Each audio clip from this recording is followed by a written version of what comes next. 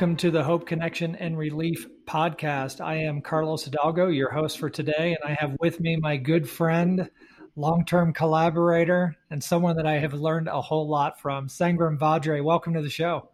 Thanks, bud. Carlos, so good to see you, man. I wish I could just give you a hug, but I know we can't right now, so good to see you. Good to see you. This whole idea of social distancing is getting a little old, and it's interesting. I think the irony of through our platforms and our phones, we've been social distancing for years. Yeah. And now that we are in the height of a pandemic, the thing we crave the most is human connection.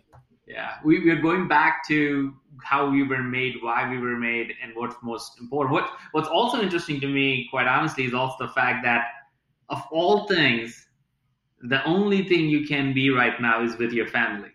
Right. And that is, to me, such a God thing in all craziness, that we get to be with the ones that you care the most, and that's who you need to be. Like you people could have, like I could have got $1 million, and I would use that to go travel and be speaking and writing books and do all the stuff away from my family. And now you're required to be. So I just feel like it's such a fascinating and beautiful thing. It is definitely a fascinating thing, definitely a beautiful thing. I have actually, if my schedule was what it was supposed to be, I would have been on a plane back from overseas today. Right. And my wife and I, Suzanne and I, were talking about that today over breakfast, where I'm like, I'm so glad I'm home and I'm not on an airplane right now. It's crazy as it is. Yeah, we all still love to get out, but it definitely is reminded of what's important. Absolutely. So Sangram, I've known you for a long time. We're good friends. We've done a lot together. We share thoughts. We exchange content. We are very philosophical at times. But for those who don't know you, give us a little background. Who are you? Tell us about yourself. Oh man, that's so hard to talk about yourself, right? Like it's the hardest thing to do is to say, well, look, here's what I've done. So I'll just give a quick rundown. For most of people who what's probably worth knowing is like 5 years ago, I started a company called Terminus, and we've been doing fine right now with everything going on. Prior to that, I ran marketing at Pardot, and then we got acquired by ExactTarget and then Salesforce. So I got to spend a couple of years at Salesforce, which led to a really interesting way of thinking about how you start a company, how you create a movement, how you build a community, and all those things. So that's really what Terminus and the Flip My Funnel movement really helped me learn. I don't know how I ended up writing 2 books in the last 5 years while building a startup organization, and I'm just loving life. I got a beautiful wife, 2 kids. We're just together right now every moment. So anytime they could be jumping on over here. So we got to live with that. Bring them on. I'm all about it. We'll have a little flavor on the podcast today. So it's interesting. I mean, your company Terminus, and for those who don't know, in the sales and marketing space, you guys are very well known. You personally are well known because you have been one of the biggest advocates and evangelists for an approach to how we should do marketing. As you mentioned, you wrote 2 books. You're a frequent and I would say sought after speaker. So you do a lot of events, and your company does your own event series.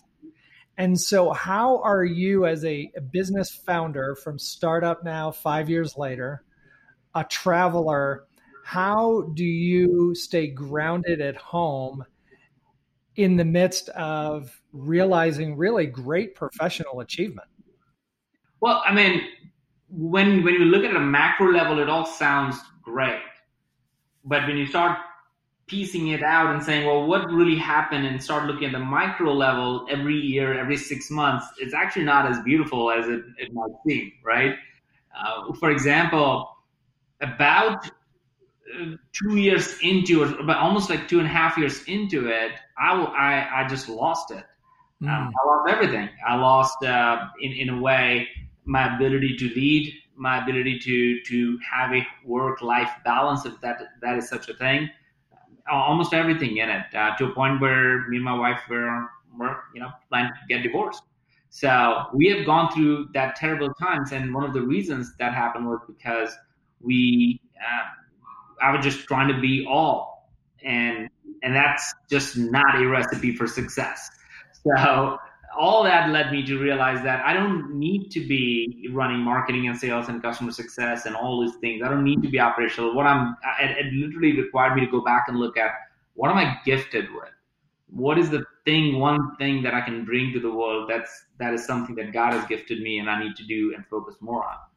And what it ended up being is that just my own enthusiasm and passion to solve this problem is really what I felt like that's why I'm doing what I did with Terminus in the early days. So why not just do that full time? Why go from speaking to a conversation on with a sales team? Like, it's just a very different world.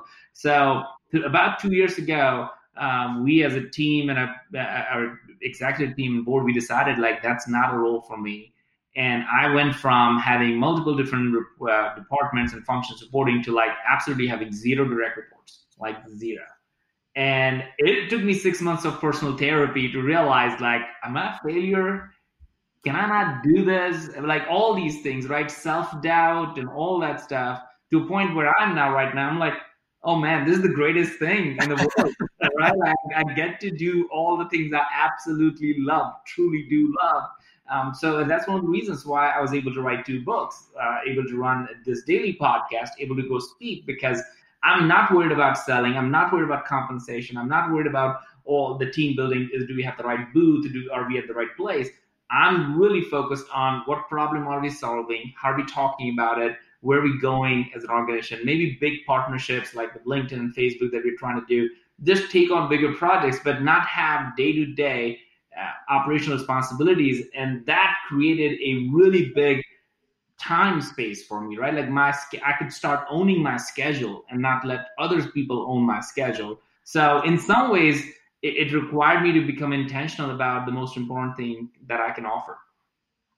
I love that. I love that phrase, being intentional, of really, because I guess I look at intentional, what you just said, is being intentional with yourself of what am I good at? What am I passionate about? What am I gifted in? And kind of what I heard in there was what I call the death of Superman. coming to that realization of, yeah, I'm not Superman. I'm not gifted in all these areas. I'm not gifted in all these ways. And I've got to let some of those things go so I can really use my gifts. What I write about, the one note I took from Kelly Flanagan, the author, that let's go play the heck out of that one note and do it to the best of our ability. We all, Carlos, I think you realize this as well, and I have, is we all really, truly are probably good at just one thing. Right. And not at, I mean, if somebody's very gifted, then maybe 2, right?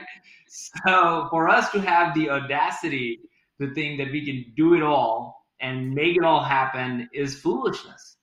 And it only comes with gray hair and broken bones that we all figure out that's true. And everybody wants to figure it out for themselves because we all feel like we're born Superman or Superwoman. So but it is something that I think we have to wrestle with. I wrote about this maybe 2 years ago when I went through that 6-month phase of self-doubt, self-pity, all those things that comes with self outside of self-awareness. I went through all the self-loathing, all that stuff, where I said, or I needed to remind and reframe myself that what's happening is that I'm not failing. I'm letting go. I'm letting it go. The things that I'm not trying to do, I'm letting go of it. I'm not failing. And I had to reframe my mind to that. It's like I'm letting go of these responsibilities because I'm better at this, and here are the people who are better at this. I'm letting go of this team running because I'm better for the business to be doing what I do. But it didn't come. It was like death by like 100 cuts going through that process of realizing, it's like, well, I can't go do that. Like, I'm not better. Like, it's just self-doubt and all that stuff that we surround with. But now I'm like, man, if I were to go start another thing, that's how I would do. It's like, hey, I want to own, not run. I'm not a runner. I'm like, I just can't do the daily operational thing. But I will put my heart, soul, mind, blood, everything into just evangelizing and getting the word out. And that's something, building a community around a problem, whatever that might be. And the combination is really what I'm looking to do ever again if I were to go start another company. Such a powerful thing to shift of I'm failing to I'm letting go. Yeah. I love that because I think it just speaks to the person you are and how you're viewing yourself. You talked a lot about the changes you made professionally, but you also just referred to your marriage where you guys, much like Suzanne and I were about 4.5 years ago, at the doorstep of a divorce. So what were the changes at home you had to make in those intimate relationships with your wife and your children? Ton, and still to date, like it's not there in every way, shape, or form. But like, simple stuff like, every Friday, and this is like literally, let's just talk about what's happening right now. Even now, I'm realizing, oh my God, I'm back to this. I'm working longer every day because we're just home and all those things, right? So I'm switching off my phone around 7 p.m. on Friday and not picking up until Sunday afternoon. I literally switch it off because I'm the problem, right? So I'm switching it off 7 p.m. Friday, not picking up until Sunday after church around like 2 or 3 p.m. And then I will sit for 2 hours and just because I want my week to be stacked up. I want to know what to do and what not. So I want that Sunday time. I think it's important for me to prep for a better week. So I learned that, but then I could just be present with the moments, right? So that is one of the things. We as a family, we have a tradition. It's been almost a year now. Every Saturday morning, we'll sit around the table and write cards and write the one thing that we want to talk about that has been really good for yourself or for each other or for in our lives. So it started just we have like stacks of cards, and we think that imagine 10 years from now, not hopefully not 10. 50 years from now, when we're gone, our kids would actually have these stacks of cards and they could read what mom and dad wrote about them in those cards around like how much we love them and how much we believe in them and all that kind of stuff. When I used to travel a lot, especially last year, I would write a card and my son would write a card for every day I'm gone that my wife would receive from us. So know that, hey, look, I'm doing this because I love what I do. I'm proud of what I do. But I recognize that you have a lot more work to do at home when I'm gone, like double, if not triple. So there are like all these little things that I just never thought or was never intentional about that became so apparent. Is to like, let's just be present in the moment, do things that are important, do the work that is important, but not at the cost of it. Just make sure that you can understand the boundaries, as you said, the boundaries between the two and draw it. And switching off the phone the very first time on a Friday, 7 p.m. was really hard. Really hard. And then because our body had that reflex moment now in memory. So I would just look at a dead phone every 10 minutes because I couldn't, I'm not switching it on. And it took like almost 24 hours for me to get out of that rehab situation of not like I could go through like tons, but these are like small things that we just started to embed in our lives, and without having a moments and times to think about it, just sit and think, we can't implement these things. We're too distracted for that. You're so right, and I love that you and your wife are fostering already with your children the spirit of authenticity, presence, and vulnerability, because that's what is so foundational to a true relationship. And I think you guys will receive that back in spades as your children grow and get older. So congrats to you guys for doing that. And as you said, it is a journey. I think anytime you're in relationship, you're always learning, you're always adapting, you're looking at yourself. And Suzanne and I refer to it as a practice. I don't think we ever arrive at this place where I have mastered relationship because we're human. Yes. And we will mess up, and we would go through, like, for example, the last 2.5 months, 3 months since we have been in a situation, we used to have like date nights and all these things that were really important. We don't remember like 5 minutes like spending with each other, right? Like for the last 2.5 months because everybody's everywhere, right? The whole Everybody's in each other's face the whole time. So like we're like, okay, well, we're gonna we typically would like sit and watch movies with kids because we don't want to be like, oh, they let them watch and you go. We want to engage, interact, and talk about that later on. And we realize the power of that. But lately, I'm like, okay, we need to get back. We need to switch the game here. Like, let's put on a movie for them, and let's you and I just go sit outside, like for like 30 minutes and breathe a little, and then we'll come back. And so you're to your point, we have to constantly switch and test and experiment. The same thing we would do in a business setting. Right. So speaking of business, with your transformation that you've gone through, and I've gotten to know some of the folks at Terminus pretty well. You guys have a pretty vibrant culture. Yep. So what have you done? Because one of the things that I hear a lot is in terms of setting boundaries is this whole idea that it's all about personal. Well, it's not. We need to set boundaries in our work because as you said, and I feel the same way, I love what I do and I work extremely hard and there's value in hard work. Yep.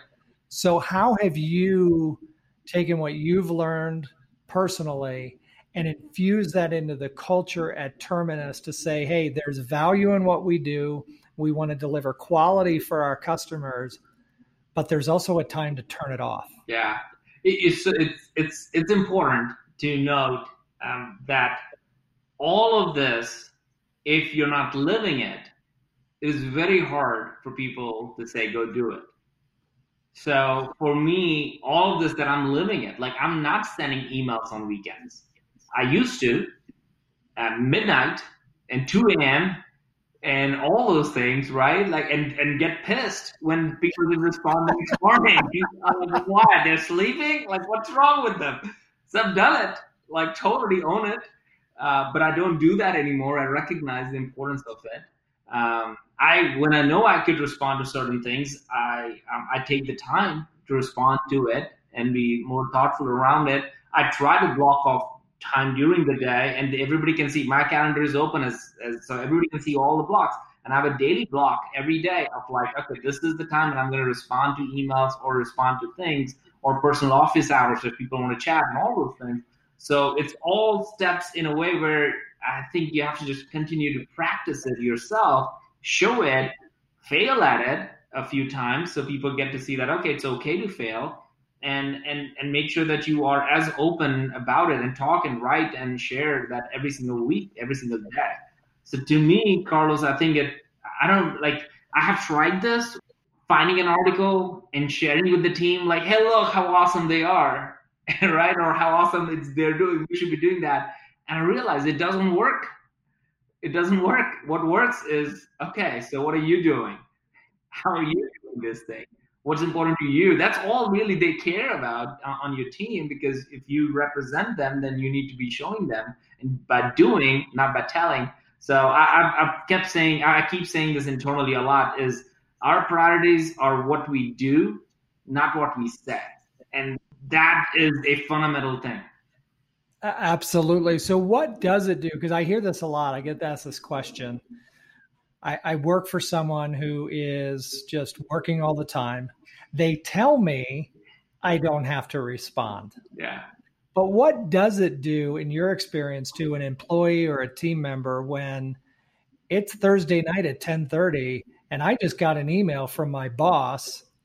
I hear what they're saying, but there's still that impulse to either respond to the email, respond to the text, open up the laptop. What is that dynamic like? I don't think it's fair to our teams to do that. I think it's kind of a mind bend, but yeah. You said you did it and experienced. So what does that do to an employee in your experience? What was the feedback you received? I mean, it kind of burns your employee. It's 100% burnout. Like I have it in that's one of the reasons I switch it off on Friday now, is because when I check stuff, it stays in my brain, even if I don't respond. When I'm with my kids, it's still, I mean, my wife would tell me straight up, you're not listening to what I'm saying right now, are you? Like, you're just not there. I'm like, somehow it's just a psychic ability to, I'm like, well, I'm right now, I'm there with you. She's like, no, you're not. Join the club. Right? So all of these things, it's like eyes are just glazed out, right? She gets it. So all these things is we do it to ourselves and we do it to others. So if we do it, we're not even giving people the choice, honestly, to not think about it, not respond and stuff. Now, again, there are times that are important. There are times that needs to be addressed. Like, for example, when we did events last year, if the event is happening Monday morning, I'm not switching it off on Friday and saying that we're not having conversations. We need to have hundreds of things. So it comes down to setting expectations very clearly. And if people know what to expect, then they will respond to it very lovingly and fairly with that. And nobody comes to work thinking that I want to do a bad job. I want to be a shitty job doer today. Like, nobody comes to it like that. Everybody wants to do the best work of their life and be proud of what they did. And I strongly, truly believe that. So what is it that causes that rift is the mismatch expectations between what somebody says, what somebody does, and you don't really know what to do. And it seems like it's never ending. So to me, it totally burns people out, and it will burn the relationships out. And what erodes in that is something that you won't get in your Amplify or employee score, which is the trust, until you see the glass door come up. Trust, obviously, in all of our relationships is foundational. And if you have employees that aren't trusting you, team members that aren't trusting you, they may go and do it, but you then have to ask the question, are they doing it with the best quality possible? Or are they doing it? It's like the little kid who says, I may be sitting down, but inside I'm standing up. Yep. It's hard. And the right way to do to all of this is be straight up, be open about it. It might be hard at first, but the more you do it, I think what happens, at least what has happened to me, is that I sleep better at night. So that's the goal. That is my 100% goal, is to go sleep and have a good night's sleep every night. If I can do that, then it's great. And for me to have a good night's sleep, and that's me, I need to make sure that I'm not planning any games. I'm not doing any schemes. I just did the best work I could. I just shared my heart out and go back and go home and sleep. You can't put a price tag on peace of mind. Nope. So as a founder, as someone who has been, and I appreciate your transparency and sharing your mistakes and the things you've learned, there's still this idea out there of the hustle if you're going to make it, if you're going to be successful. And we're seeing that bleed into teams, as we just talked about. What would you say to other professionals, whether they're a business owner, startup founder, entrepreneur, or executive, who's saying, I have got to burn the candle at both ends in order to make it professionally? I think there is a place and time for all of that. I do believe that when you're crazy about something and you can't sleep, just talk about sleep, then you know that there's an idea brewing that you need to go do it. And we all know as entrepreneurs that happens. And at that time, there's fire in your belly and you need to take action, you need to take action. That is something that is what makes great things happen in life. And you have to tell yourself at that time that this is something that I'm doing because I want to see it at a certain point. The problem is that certain point is never defined and never comes. And what we just keep going after another mountain, and we never know, and we never look back how many mountains we have crossed, how many dead bodies are in the valleys. We just never see that. And sometimes it's us and parts of us in the process. So for me, is having a clear picture of success. So if I were to say, well, when we started Terminus, like, I slept in the office.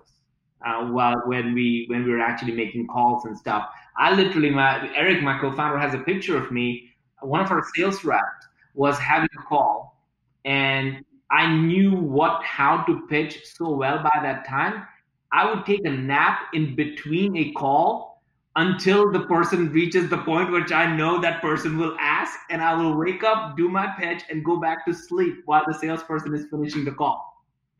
And he has a picture of that. So I've done it to the nth degree. And it's not that I'm ashamed of that. I feel like there was a time and place to do that, because in those times and places, you got to do it. But you got to know what your picture of success looks like and where to stop. Where I failed was I just didn't define that. There was no end point to it. It was always on the mountain. And now I'm at a place where I feel like, no, I don't need to do it that way. There's another way to do that. I'm going to be very, very, I'm waking up earlier in the morning before the kids are up, getting my 2-3 hours work done before, and then spend time with kids. And so there are ways to now do these things, and you start encouraging that. But I think if you go overboard and just do that, you will burn out, and it actually won't get the results that you're looking for, quite frankly. I agree with that. And so going back to that startup grind, which so many can relate to, or even in an executive role or a professional role, there's going to be potential seasons. Yeah. I'm curious on your take on how do you then have that discussion, that expectation setting with your partner? Oh, it's hard. Yeah, no, it's hard. I think if you're a good partner, you would see it, that it's bothering and it's hurting and it's not like.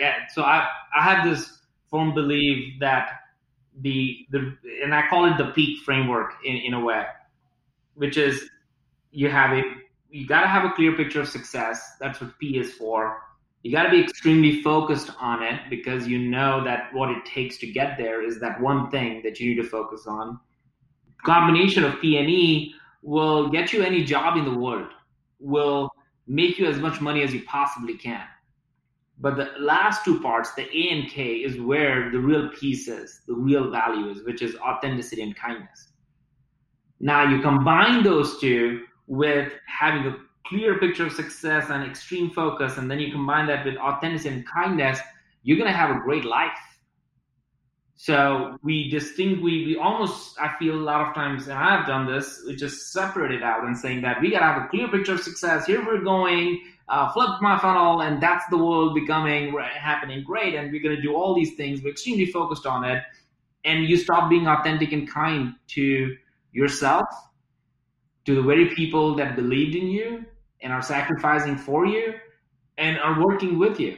So this combination, there's a constant struggle in these two things: the picture of success, extreme focus, and then authenticity and kindness. And if you only have authenticity and kindness, but don't know where you're going, you're not going to be respected. And if you have picture and success and you are very much focused on where you're going to want to go, you'll be respected, but nobody would want to ever work for you or with you. So it's that combination, right? So every executive, every leader, I feel, has to figure out what's their comfort level and clarity on all those things. Without that, I think burnout is the only word that comes out of me. Yeah, and I live that, and I would say it's not just professional burnout. You're actually going to reach a point of what I call holistic burnout, emotionally, mentally, physically, and spiritually. Yes. And, hit that relational burnout, which you and I both experienced. And I'm sure you would agree that is not a fun place to be. It's not worth anything. It becomes this weird little thing. It was like, well, I just thought I'm a hero. I just thought that, all these people love me because you go to dinners with them and events and all these things. And all of a sudden it's all empty. That happens, I think, for everybody.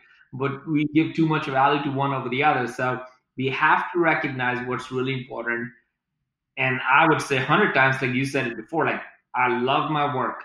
I feel like it's God's gift to be able to work and to eat the fruits of your hands and labor is something that I feel like we all are born to do. So I would never put work down, hard work down, like you said. At the same time, I think there's this clarity in what your picture of success looks like. And that's a definition that each one of us have to have for ourselves. Absolutely. So I have so appreciated, first of all, you taking the time to join us on the podcast today, but you've also just done a lot of great work recently on leadership. You're a frequent contributor on LinkedIn. You're doing some great videos. I think you're hosting a webinar now. And if it wasn't 7 a.m. my time here in Colorado, I'd be a frequent guest. But for those who are listening, and I would highly recommend they follow you. Where can they find you on social media? Yeah, I'm mostly on LinkedIn. LinkedIn, I just took that and said, like, that's what I'm going to focus on. A commitment I made a couple of years ago that I'll just focus on that in a daily post. But LinkedIn just started giving access to do LinkedIn Lives. So I'm doing at 9 a.m. Eastern every Monday and Wednesday. I'm just doing LinkedIn Live. So here's the thing, right? In a hustle mode, I would be doing it every day. In a thoughtful word, like, I want to do that, but I'm going to do it 2 days a week and I'm going to be thoughtful. So that's the difference that has come into me as we got into it. But every Monday, And Wednesday, 9 a.m., I'm literally having people jump in, ask questions about marketing, talk about jobs, talk about different things. A lot of times I'll have guests who come on that are pre-planned. But it's 30 minutes, get pumped up. One of the promises I made myself was when COVID happened, that I will post not a single thing about it. Not a single, because I'm not an expert. I don't know. The only thing I would do is create hope over fear. And the only way I knew how to create hope was to just find people who are actually creating things as opposed to just speculating about things. And that's what that 9 a.m. live on LinkedIn has been all about. I love it. Well, go follow Sangram. He is a wealth of knowledge, as you can tell, extremely transparent and willing to share from his experience. So thank you. It's good to see your face, brother. Yeah. I know you won't see him on the podcast. I love you. And thanks for taking the time. Love you too, man. God bless you, and God bless everybody who's listening to this. Thanks so much. We'll talk soon. This will bring our conversation with Sangram to a close. All of the information on him we will post in the show notes. And thank you for joining us, and make it a great day.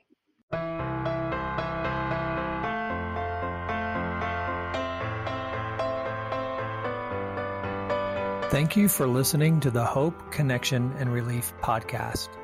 You can find more information about today's guest in our show notes and discover more resources to help you define work-life boundaries and get more from your personal and professional relationships by visiting us on carlosandsuzanne.com.